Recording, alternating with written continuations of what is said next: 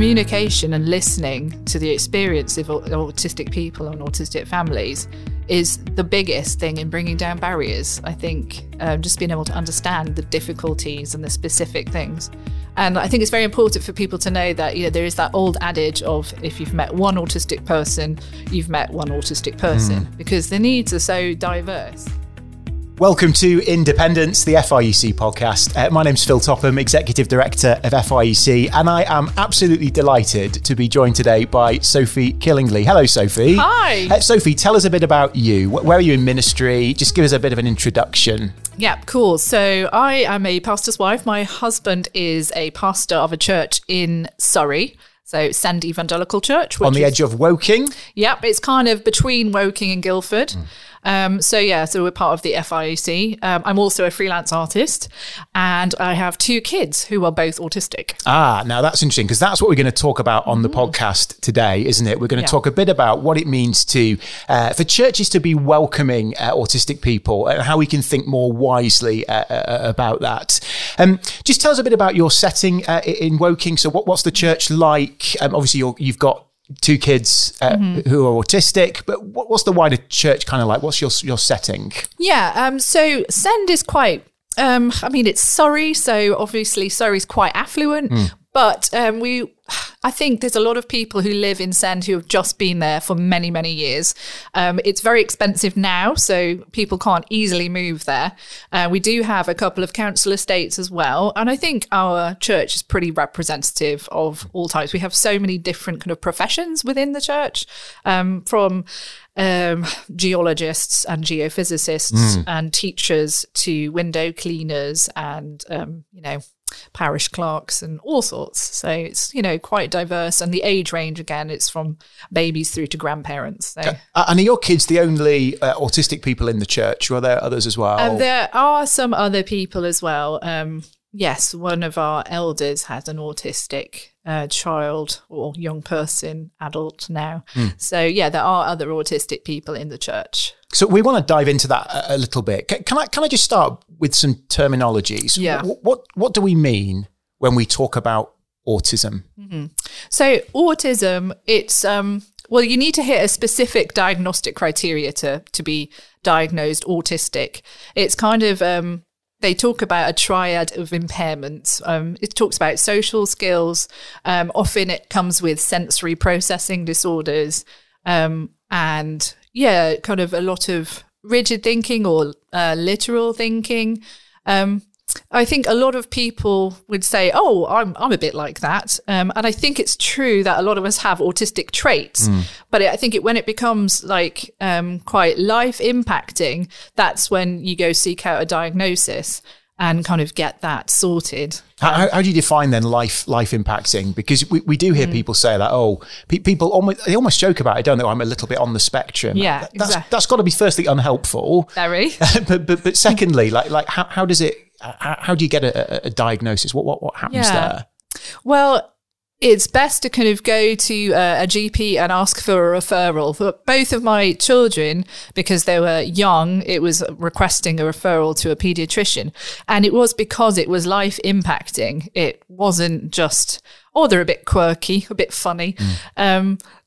They were, it was really impacting. So my son, he was diagnosed age 3, and it was very apparent very quickly that he was probably on the spectrum, because he had like huge abilities in certain areas, such as the ability to know the alphabet, count to 100, to reel off huge amounts of dialogue from his favourite cartoons, but he didn't really understand the basics of language. So I'd ask him, "Do you want a yogurt?" And he would just parrot back to me, "Do you want a yogurt?" Didn't give you the answer you were looking for. No, he didn't really understand there was an answer. He would just parrot back. That's known as echolalia. Okay. And then with my daughter, she was a little older, and often you find that girls are older when they're diagnosed, because, not that I want to generalize, but girls tend to have a better emotional intelligence. I don't think that's just undoubtedly true. I don't think anybody would disagree with that sentiment. Girls tend to be able to mimic their peers at an earlier age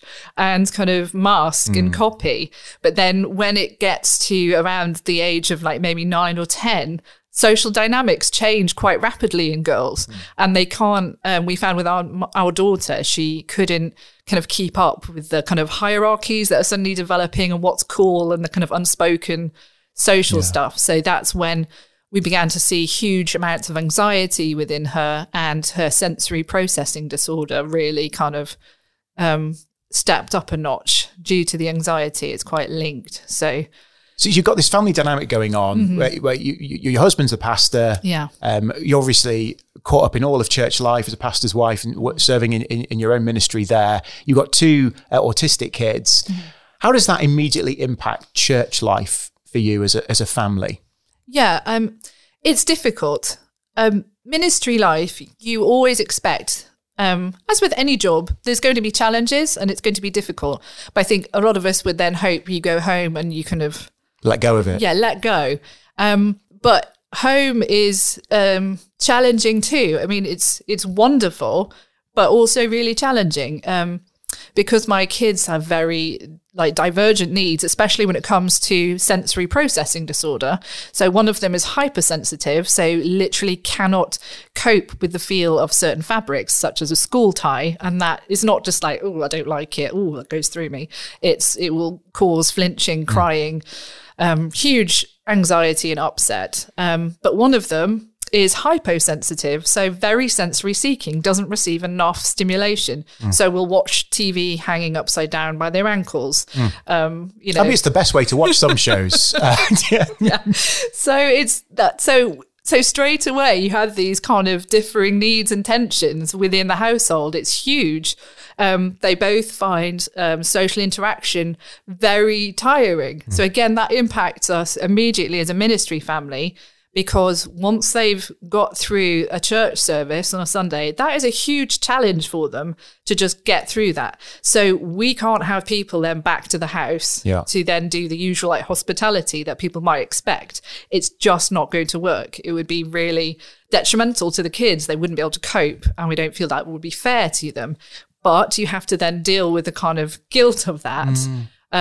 As a family in ministry, wanting to connect with your church family, and you have to find different ways. Can I just press on that for a minute then? Because that seems key to me. If you're a ministry family with these kind of challenges on a day-to-day basis, how do you shed some of that guilt that you absolutely shouldn't be feeling, because you can't do ministry in the same way as other families might be able to? Yeah. How do you process that? How do you deal with that? It's constant kind of reminding ourselves of certain truths. I think one thing is to really stop comparing. I think many of us suffer with this kind of comparison. So often we'll be like, oh, I wish we could. And then we're like, well, no, we have autistic children. That isn't going to be possible for us. And that's okay. It would be wrong to try and force that, and that would cause more issues. So trying to kind of let go of that comparison, trying to keep our expectations at a good level. So not trying to kind of envisage the family we kind of think we should be, but actually look at the family we are and what can we do and what can we not do. So it's just trying to kind of, be compassionate with ourselves in that sense. But it's challenging. It's, constant reminders. Both my husband, Pete, and I have to constantly kind of cheer each other on in that sense, saying, it's okay. We'll find something else. And I guess the church must support you in that, or you wouldn't have been there for the number of years you've been there, I guess. So what kind of things are in place at Send to help you as a family of with autistic children, rather than as a ministry family, if you see what I mean? What's in place? I mean, I think one thing which is really important is that my husband, as part of our church, we really encourage every member ministry. So it's not all on the pastor to be hosting the different families that come in or getting to know every single person. My husband will always connect with new people as they come in at the church itself and always be chatting, hand out his number, will want to connect with them later on. But when it comes to kind of that hospitality in the home, other people step in, other people do that. And actually, we've got a really great culture of everybody kind of looking out for new people and inviting them round, because that's not something we can do. So simple things like that, I think every member ministry is important. And what kind of things do you do as a church to serve your kids? You mentioned the other kind of young adult who is autistic. How are there things in place, things you've put in place? What do they look like? Well, there's been a couple of small things. And again, this is because we're a fairly small church in terms of, it's kind of family, kind of small church. So when we started, obviously my children were a lot younger, but when we started, my son couldn't really stay in his seat. He was just up and constantly running around, couldn't kind of focus, and found church overwhelming and overstimulating. And a really simple thing that our AV team did, because they knew his dinosaurs were his special interest, they actually programmed just little dinosaurs every few minute intervals to run across the screen. That's fantastic. So when we were waiting and the notices would be showing and I was trying to have conversations and he'd always make a beeline straight for the car park and I'd be like, come back. So then suddenly he's sat in his seat excitedly waiting for the next dinosaur to show up. So and a T-Rex just makes its way across the screen. Exactly. So it was really, really great. I mean, obviously that's not appropriate for everybody in every setting, but for us, they took the time. They're like, what really is his interest? And let's try and get a way for him to stay in the service as long as possible. So things like that.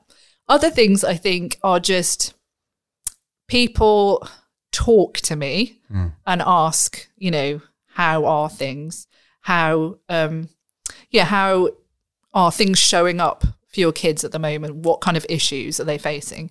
So is that an embarrassing question for you as a mum of autistic children? No, it's lovely and a relief. When people ask me questions in good faith, I welcome it so much, because a lot of the time when you're facing quite unique pressures, it feels very isolating and lonely. And just to have somebody asking a question like, oh, what's happening right now? What are they struggling with? What's going well? It's just lovely to be able to share that. So a lot of the time it's just people asking what's happening and then accepting the answers that I give. I think that's very... Just expand on that a little bit. What do you mean by that? Often it's very difficult for people who have no experience of autism to just see the outward behaviour and think, oh, it's just a bratty kid. Or, oh, we didn't have autism in my day. That's just bad parenting. It's been invented. Yes, exactly. So it's very easy for people to see an hour's snapshot of our life on Sunday, and especially when the kids were smaller, and just see a bit of chaos and be like, oh, they're just terrible parents. So understanding that actually a lot of this is driven by very specific sensory processing needs or anxiety, it really helps for people just to be able to accept that and to not demand more than the kids can give. So they're very accepting of the fact that one of my kids really struggles to sit through a service. It's very demanding in terms of the noise and the singing. So she actually just wears her ear defenders. She has her hood up on her hoodie. Now, just to look at her, you might think that's just a grumpy teenager and they should make her stand up during the singing.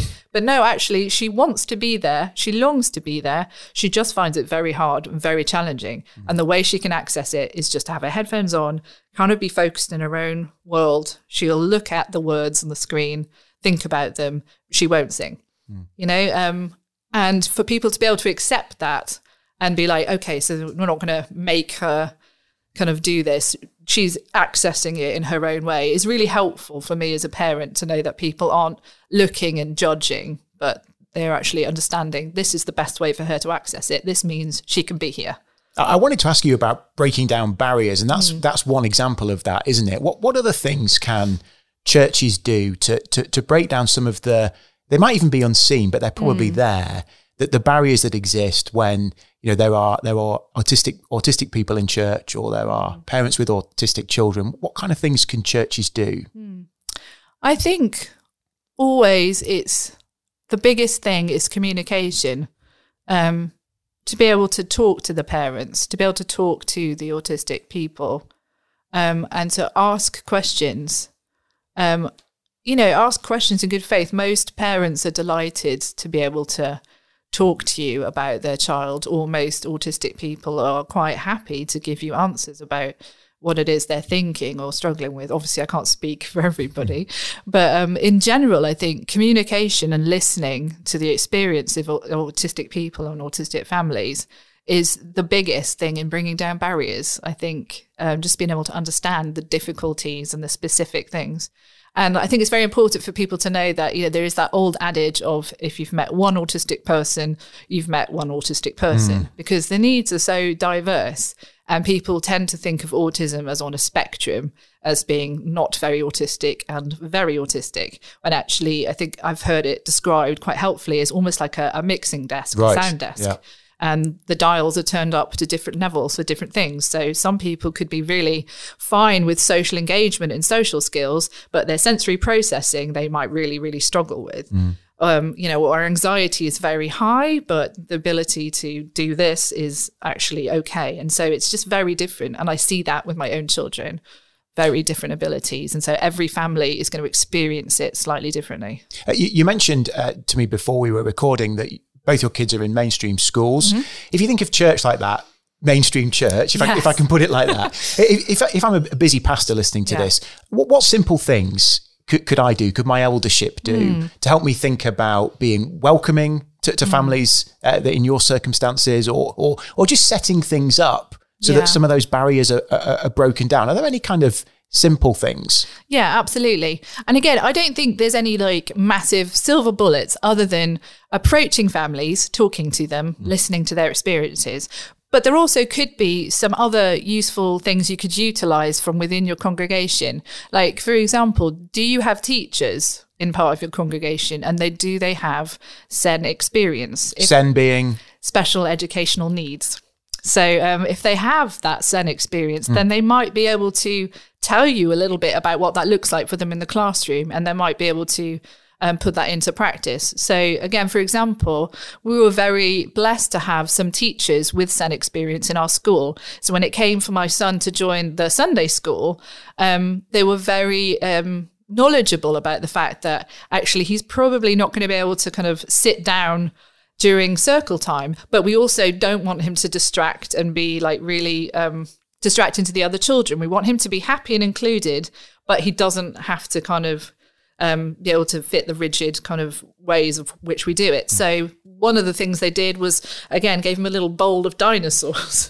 So when it was story time, he would actually be listening, but he just needed to fiddle and keep his hands busy. So he'd take his little bowl into the corner, be very happy playing away, while the other kids sat in rows or in a circle. And then he'd come and join them for craft time. And they said whenever they asked him the questions, he'd actually been paying attention, but he was just able to kind of access it because he was able to kind of fiddle and keep busy during that time. So yeah, if there's people with any kind of SEN experience in your church, teachers, or in the healthcare business, then utilize them, talk to them, ask them questions.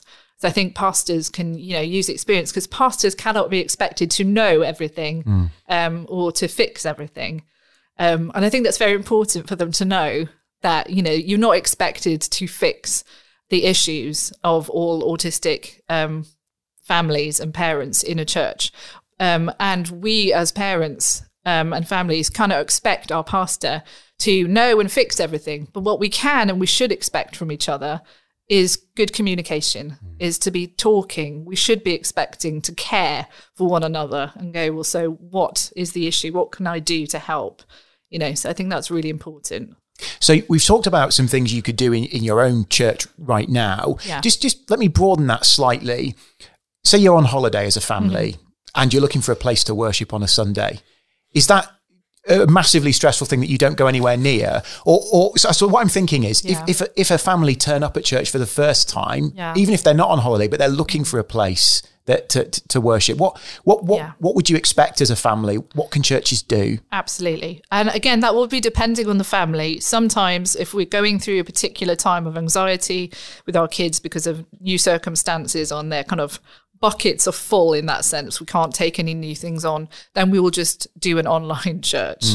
And that's okay. But sometimes when we'll go to a church, I think what is always helpful, or if someone visits us, is to be able to point them to a space, a quiet space. I mean, some places have a creche. I know that's not available in all churches, but if it's possible, to be able to say, if your kids are finding it hard, here's a space to be able to go to. And it's usually helpful if you can have like the meeting relayed through there. We have a church hall, which is next to our building. And we always have the service relayed in there on a screen and audio. So if people need to exit with young children or autistic people, then they can, but they're still kind of part of the service. They're not completely like abandoned in a room. They can kind of participate, but in a way that is kind of slightly less formal for them. So yeah, there's things like that, I think. That's also something, I guess, for the welcome team, the people on the door of church as well, to just be able to help when people first turn up. Yeah, absolutely. And I think, again, not to be embarrassed to ask questions. Would you offer that when you arrive at a church as a mum of autistic kids? I generally would. I mean, this is me, but generally I would say both our kids are autistic, so we may need to exit at some point, or Sunday school, we can't just expect them to kind of get up and leave in the middle of service. Could you show us first where the room is? So generally, again, it's a generalization, but autistic people often like to kind of have a structure, a schedule. They like to know what they're looking for and what they're going to be doing. The unknown is extremely anxiety ridden for them. So often we would turn up slightly early to a new church if we're on holiday, and we decided to brave it. We'd say, can you show us where the Sunday school room is? Or can you show us like what the hall set out is, so we can just take our kids in and be like, this is where we're going to sit. And if we need to go out, that's the door. Things like that. Well, outside of services themselves, what does pastoral care look like for autistic people? How should churches be thinking about that? And if you're thinking about children specifically, how does that impact on the youth and children's work that a church does, for example, outside of the kind of Sunday gathering? Yeah. So, again, I suppose with children's work, if you're thinking about kids ministries, again, there's probably always going to be some autistic people showing up at your kids' work. So I, again, would make sure that you're at least talking to the families about what their kids' needs are. You may not be able to cater for everything, but for them to feel heard and like you're actually going to try and understand at least where their kid's coming from, that really helps. And again, trying to utilize people in church who have any experience, kind of thinking, okay, so we've got this new family turned up and they've got an autistic kid who'd like to come to this group. They might struggle with some of the games because it's a bit too loud or something. Have you any ideas what we could do? And just to be able to kind of normalize what an autistic person might do in those circumstances, to know it's not weird, that actually they find it way too difficult to kind of join in with like the hyped up, crazy kids screaming, and they're actually going to need to just put their ear defenders on and go and sit in a corner for a little while. And that's okay. It's not weird or like rude. It's just, that's going to how they're going to self-regulate, and that's okay. And what about pastoral care more widely? So, we know pastoral care, what it looks like generally. How should it look in circumstances of with autism? Again, I think vastly the same in a lot of ways. Again, it's just going to depend on talking to the person and kind of collaborating with them, asking them how they are. I mean, if you're going to meet one-on-one and do Bible study, just talk to them, get to know them a little bit. So I don't think there's going to be that much difference other than just kind of making sure that you're kind of in conversation with them so that you can know that certain things are going to be difficult for them, or if they've had a particularly stressful day, they may need just some time just to kind of chill out before they dive into a Bible study, or they may need to be quiet for a little while. Just normal conversation, I think, asking questions, listening. So we've talked about all the kind of positive things we can do. And I guess the next question obviously is, what are some of the pitfalls? What should church leaders absolutely avoid? And how can you help us to kind of understand that so that we don't make those mistakes, which would probably be done innocently and without meaning to cause any offence. But actually we do misstep, don't we? So what are some of those things that we can avoid? Yeah, I think, again, it's really important to talk to parents and not offer your hot take on the latest article you may or may not have read. For example, what have you heard? I've heard, oh, are you sure your kid's autistic? They don't look autistic. Oh, no. I'm like, I don't really know what an autistic person should look like, but yeah, so things like they don't look autistic, or, oh, they're not that autistic, aren't they? Or are they? You know, so it's kind of implying that there's some kind of worse form of autism that they don't have. So it's kind of misunderstanding like that. Yeah. What about making comparisons? So when you talk about things that your kids have been doing and then other parents try and relate that to their own children. Yeah, absolutely. There's a lot of that. And again, you can be talking about your child on a specific anxiety or issue. And often people, very well-meaningly, they want to try and connect with you. So they'll be like, oh, yeah, that was exactly the same with us when our kid was that age. And you're thinking it wasn't. Yes, yeah. Exactly. Yeah. And like, yeah, they may have had a similar experience, but generally with autism, these things are so much more life impacting and challenging and really isolating. So although people are trying to connect with you, often it can feel minimizing when they're just like, oh yeah, we have that all the time. Oh, they'll grow out of it or whatever. And I'm like, actually, this is a lifelong thing. And then there may be some kind of maturing, which kind of makes certain issues easier. But this is a lifelong experience for them. It's a lifelong neurological condition. So certain things won't change for them. Certain things are always going to be challenging. So yeah, so to be able to have people acknowledge that actually this is really hard for them and for you, rather than just being like, oh yeah, no, that's normal. And it's okay for you to hear that. I'm sorry that's so difficult. Yes. You don't have to give a kind of an answer or a solution. No, absolutely. I think that's really important. So yeah, people don't need to kind of, give a solution. They don't need to try and make me feel better. I think some people feel awkward if I express that I'm struggling or the children are struggling in some way, and they want to make it better. But actually what makes it better is to feel that you've heard me, that you're understanding. This is actually really challenging. This isn't like parenting a neurotypical child. This is actually significantly different. And I'm sorry, that's difficult. Is there any clumsy language that people might use that we could just be made aware of so that we don't be as clumsy? Yeah. I mean, a lot of the time, I think from my reading and from what I've read about autistic people who are self-advocating, they do prefer to be known as autistic people rather than a person with autism. Oh, and why is that especially? I think often they want to have that identity first language of autistic person, because if you say you're with autism, it kind of almost sounds like a disease or something that they can be separated from or cured from, whereas actually it's a neurological issue. It's just part of them. It's who they are. So to say autistic person, I think it used to have more of a stigma to it, but I think people are just wanting to say, oh, I'm autistic and that's just who I am and that's okay. So I don't think we need to worry about that. I've often helped people. People have been awkward about how do I approach talking about your children.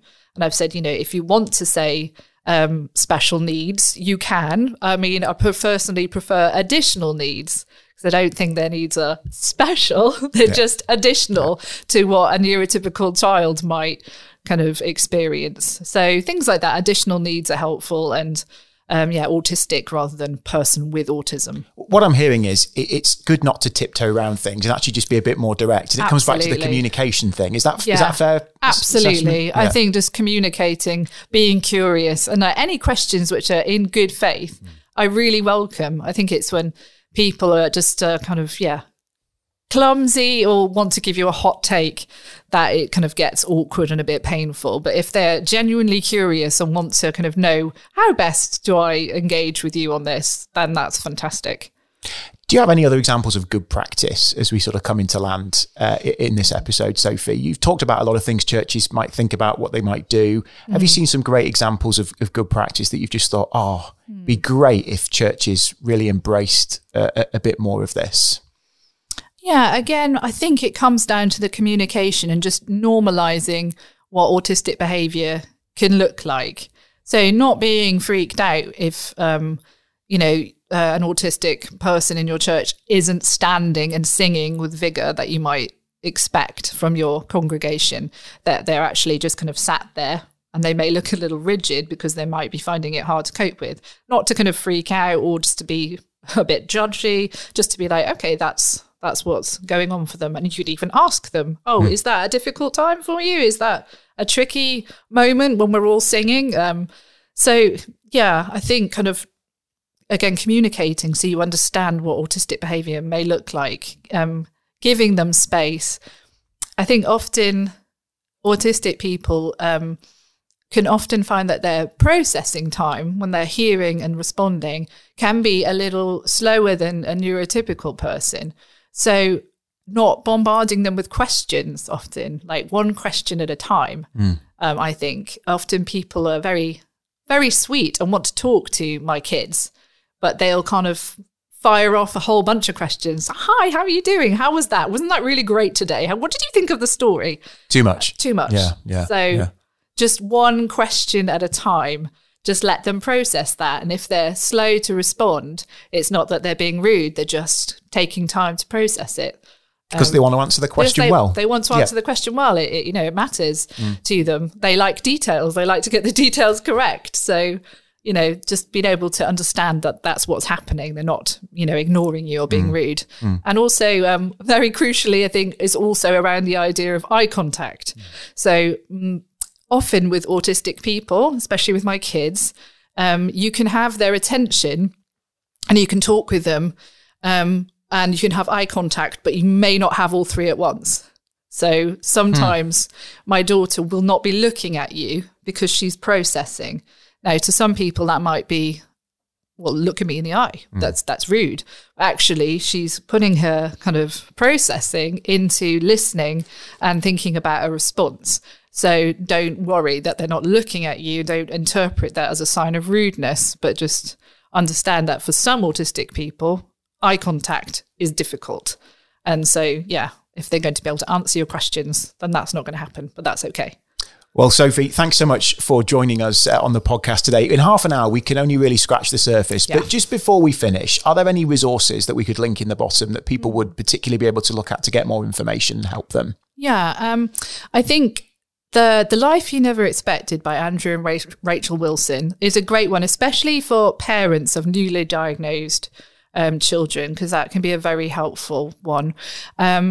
There's also a fairly new book out, which I have ordered and I shall be reading this week, but it's interesting to hear because it's from an actual autistic person, and it's called On the Spectrum by Daniel Bowman Jr. And he's an autistic man, and he's written a series of essays, really like memoirs, on what his faith and journey and how his gifts are used in his church setting and how that looks like for somebody on the spectrum. Fantastic. Well, we'll put those in the bottom of the podcast. Sophie, thank you so much for joining us today. Absolutely fascinating insight into what is evidently a really difficult time for you, but also great that you're able to show God's love to your kids and to the wider church. And we pray that you'll be able to serve others through that. You're talking about your experiences. So thank you so much for joining us today. If you've enjoyed the podcast, do rate and review it so other people can find it. And we'll speak to you again soon.